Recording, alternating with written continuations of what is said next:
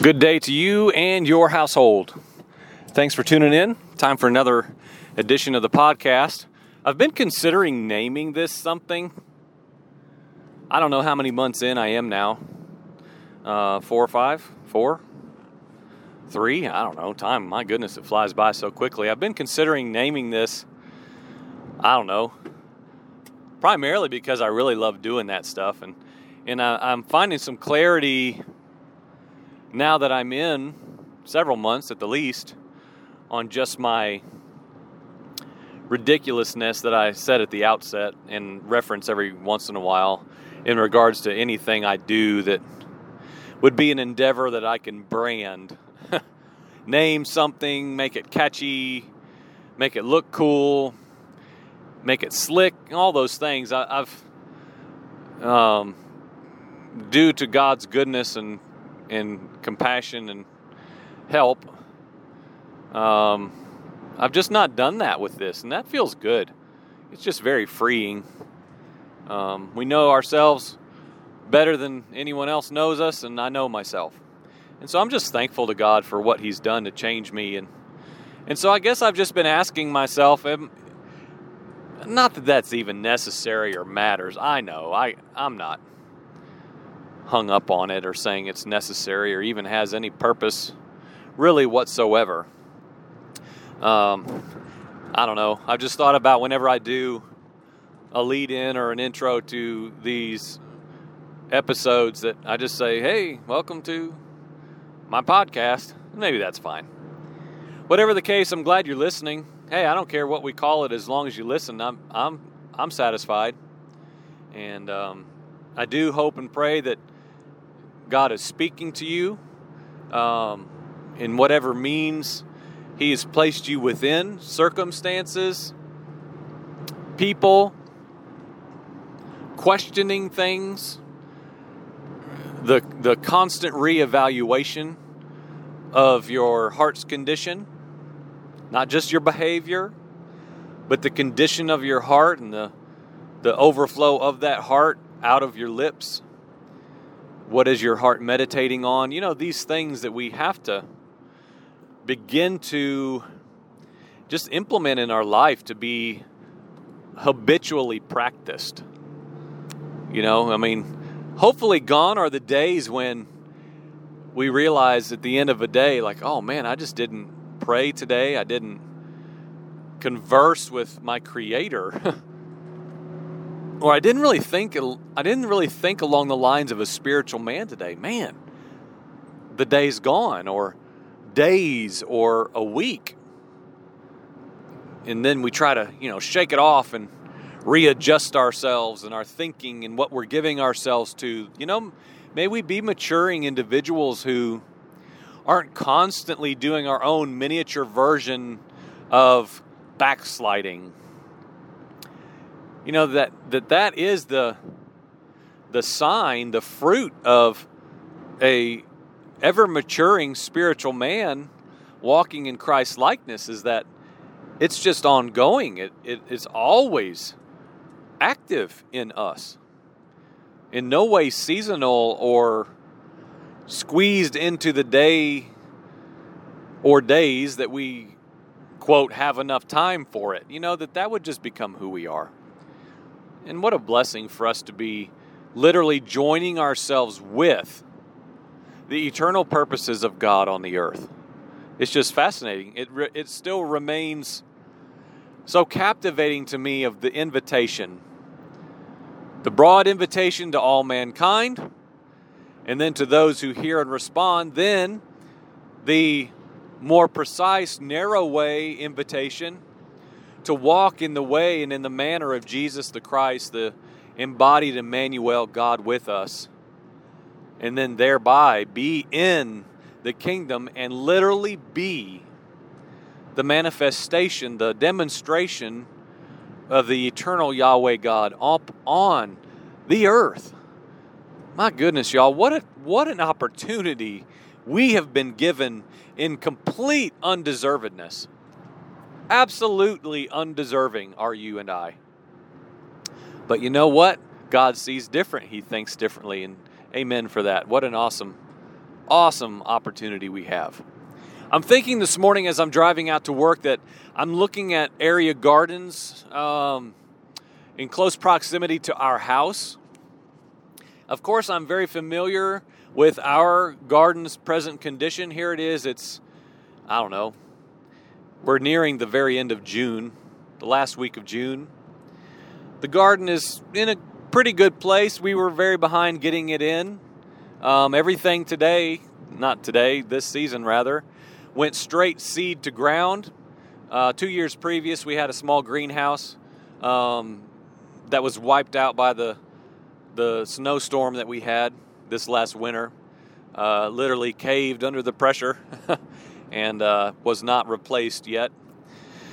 And so Kristen, albeit 2 years previous, was very good at plant starts in her greenhouse, and so they'd go straight into the ground already in a pretty good condition with a good amount of time behind them, sprouted, root systems established. But this year, everything for the most part had to go straight into the ground with seed, and so we're a little bit behind. We had so much rain, we just were really stalled out. And so I'd say that our garden is a little bit stunted as far as where I wish we were this time of year. And we moved our garden this year further out from our house on the back line of our property. And so it's a good, 80 yards away at least from the back of our house. And we have a very large number of deer in our area. I mean, we're surrounded by woods and just farmland, open acreage with cattle.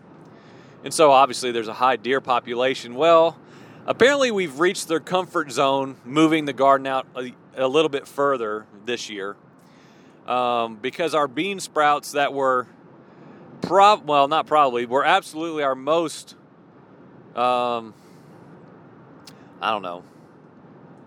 they were flourishing. The beans were doing awesome. They were knee-high, flowering. I mean, they were coming on good. Well, 3 nights ago, we had some plants that had been nibbled on, and deer hoof prints all throughout that area of the garden.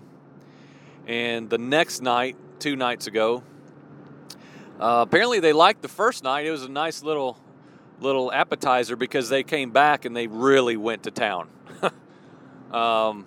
And cut the beans in half at the very least. I mean, did some serious munching on them.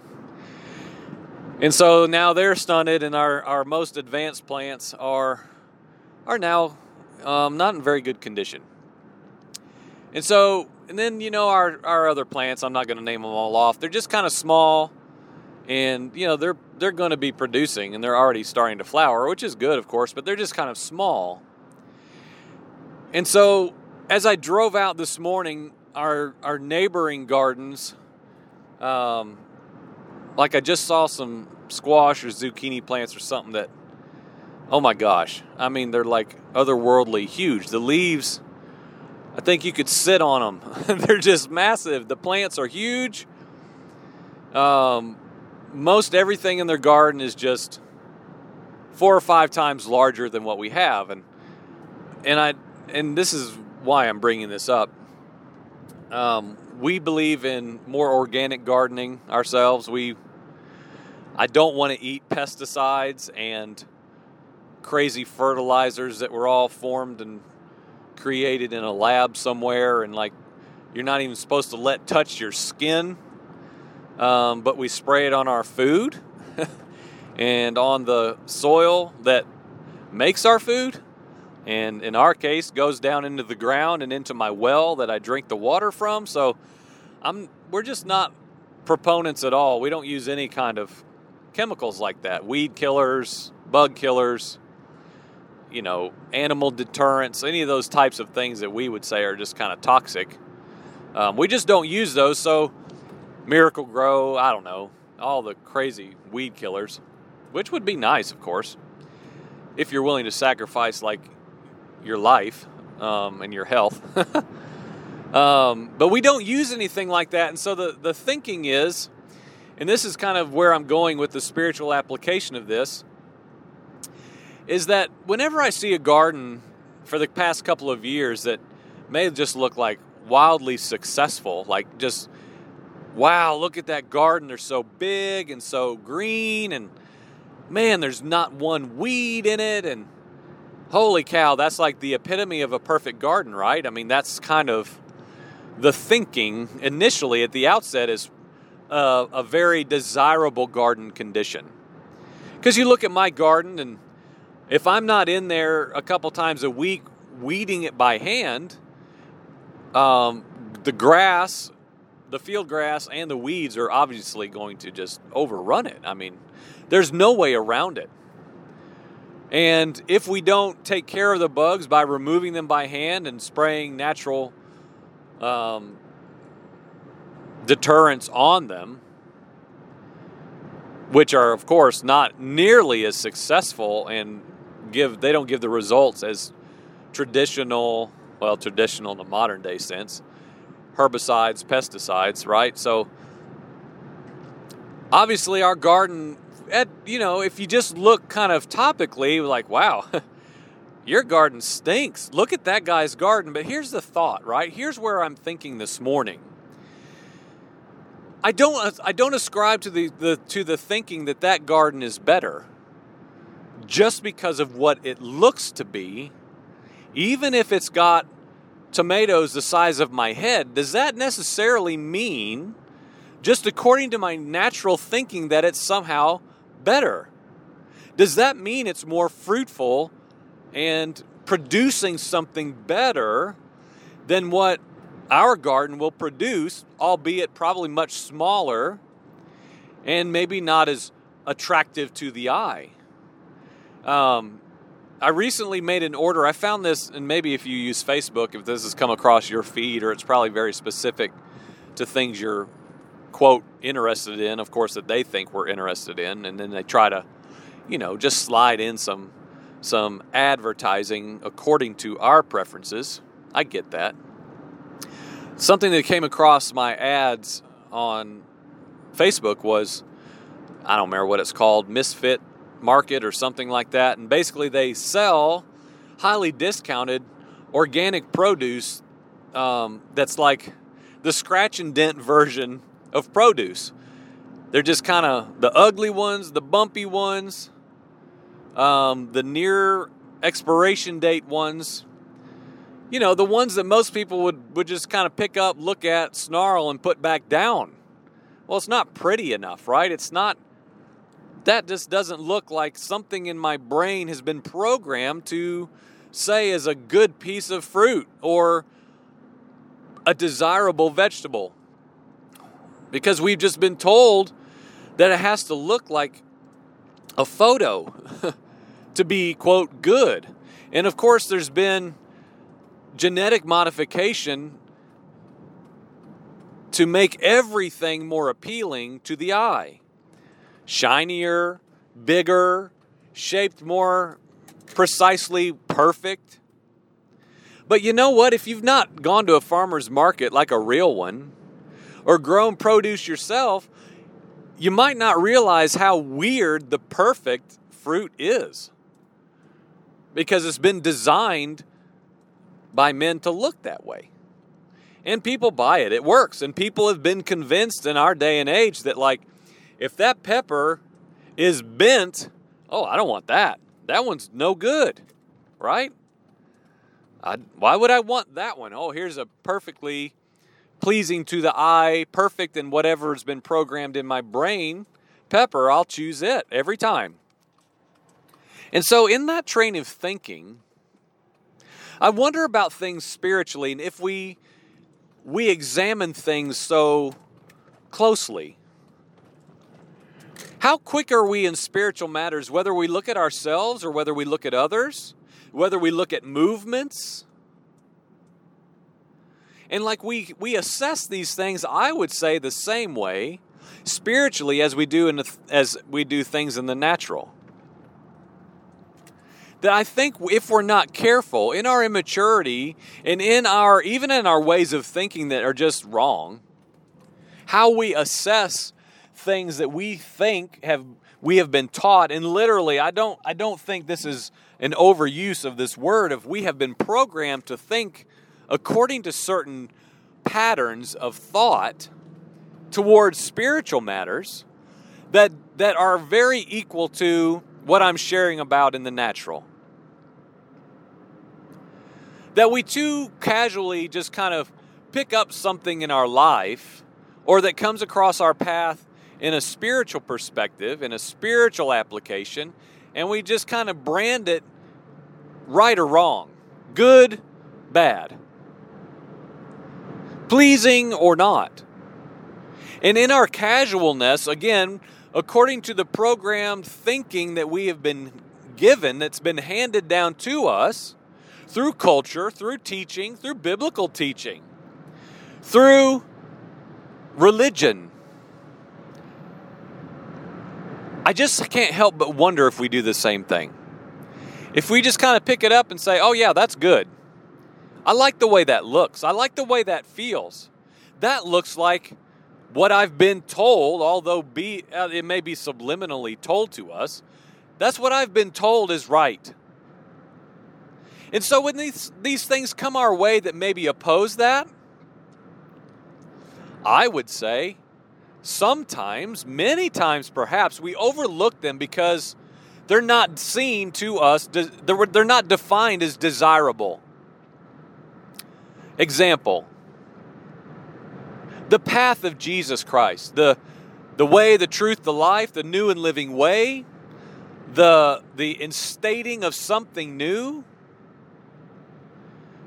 Y'all, it was a very undesirable way. Let's look at what just a tiny bit of what happened when Jesus was on the earth. The theme, even by his closest friends, his best disciples, what was it? Jesus, no, don't go that way. This way is going to hurt you. It's going to hurt us. It's going to cost us greatly. This isn't the best way, Jesus. Let us help you, right? Let us help you, Jesus. We know a better way. We know a better way, Jesus. Listen to us, and we'll tell you the better way. Free from suffering, free from persecution. The desirable way, right? That was what was presented to Jesus, and he either called them Satan or told them to get out of there because they didn't even know what kingdom he was promoting and presenting for them to likewise walk in. He had nothing to do with that. And we understand that this far removed. Looking back, we think we know better. Well, those disciples, foolish they were, they missed the kingdom. The personification of the kingdom was in a man, in a bodily form right in front of them, and they missed him. Oh, poor disciples. Are we really any different? Are we pleased with the results and the fruit of the pattern of the way, the truth, and the life, Jesus the Christ? Are we seeking out the less desirable fruit of life? Because I would say that this culture that we are right in the middle of on this earth, the Christian culture says, I believe, the Miracle-Gro way of Christianity. Spray this, do this, plant in this, and boom, you will have awesome fruit. Go to a Bible study, have an accountability group, listen to Christian radio, play Christian sports, and poof, you will be a shiny, beautiful, acceptable Christian. But friends, I wonder if that's even true. I wonder if we have bought into the same lie as we see in natural culture of, no, don't eat that. Don't do that. Don't work in your garden. Don't take out those weeds by hand. Don't pick off those bugs by hand. That's too hard, friend. You shouldn't have, you should never have to do that. Don't you know there's a spray for that? Don't you know there's some stuff you can sprinkle on that and you won't have to do anything? You shouldn't have to work so hard. right? I mean, seriously, y'all, let's stop and think about that pattern of thought. According to the ways of Christianity and, quote, following Jesus. Jesus was the epitome of the hard way. He denied himself.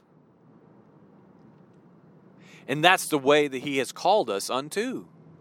And so when I see my neighbor's gardens, I'm not envious. I'm not jealous. I don't look at their gardens and say, oh, I wish I could have a garden like that.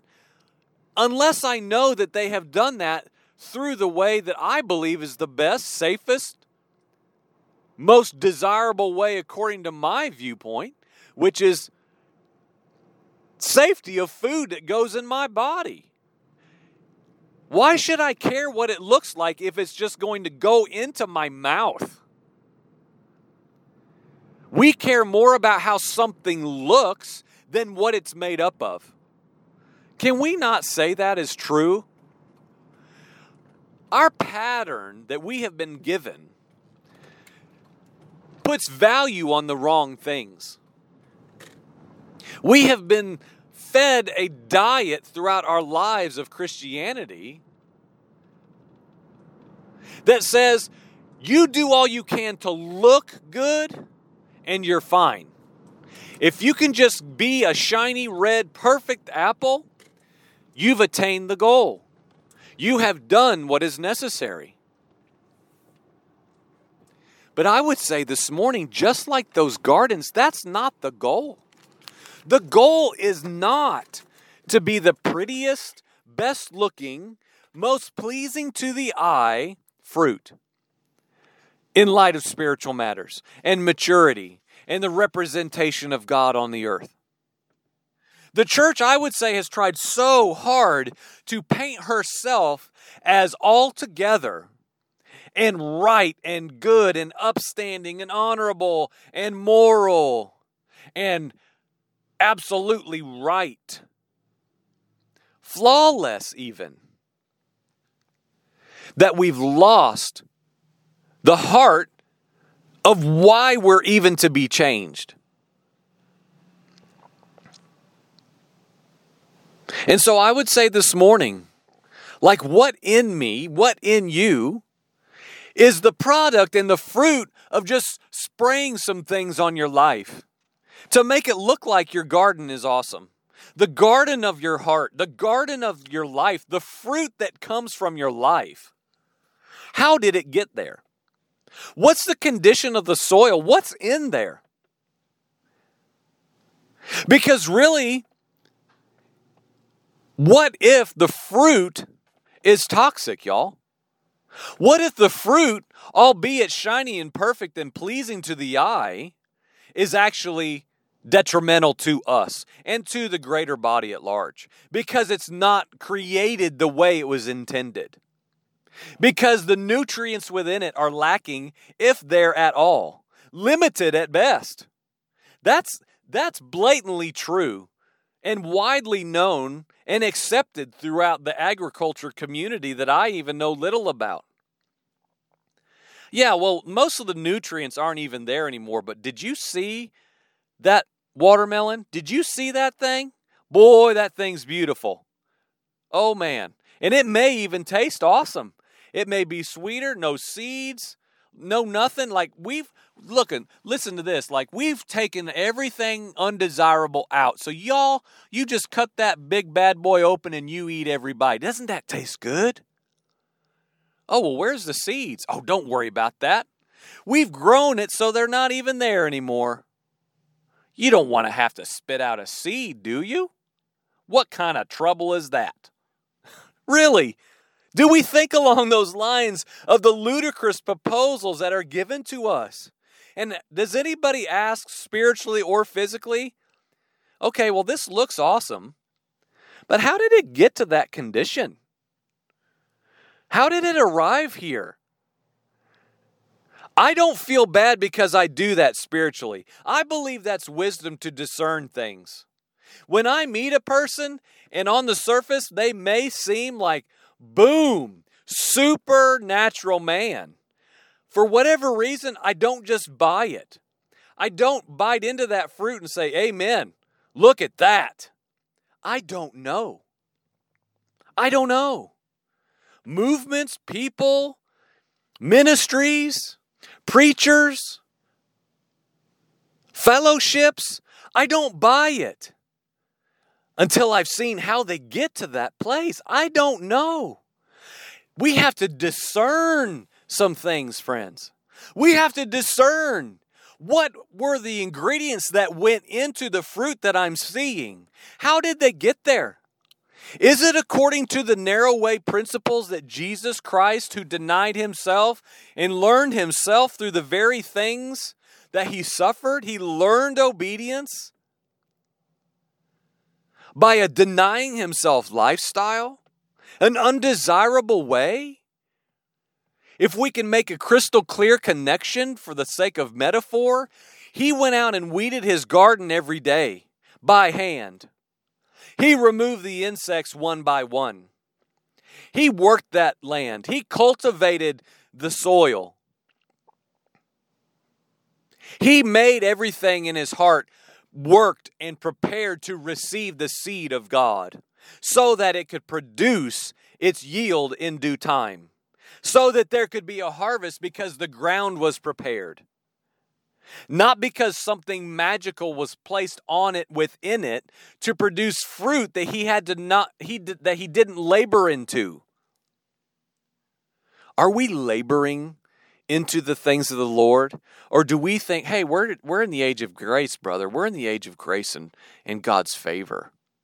God's just pouring out favor like a giant watering can in heaven. We're just basking in the glory, brother.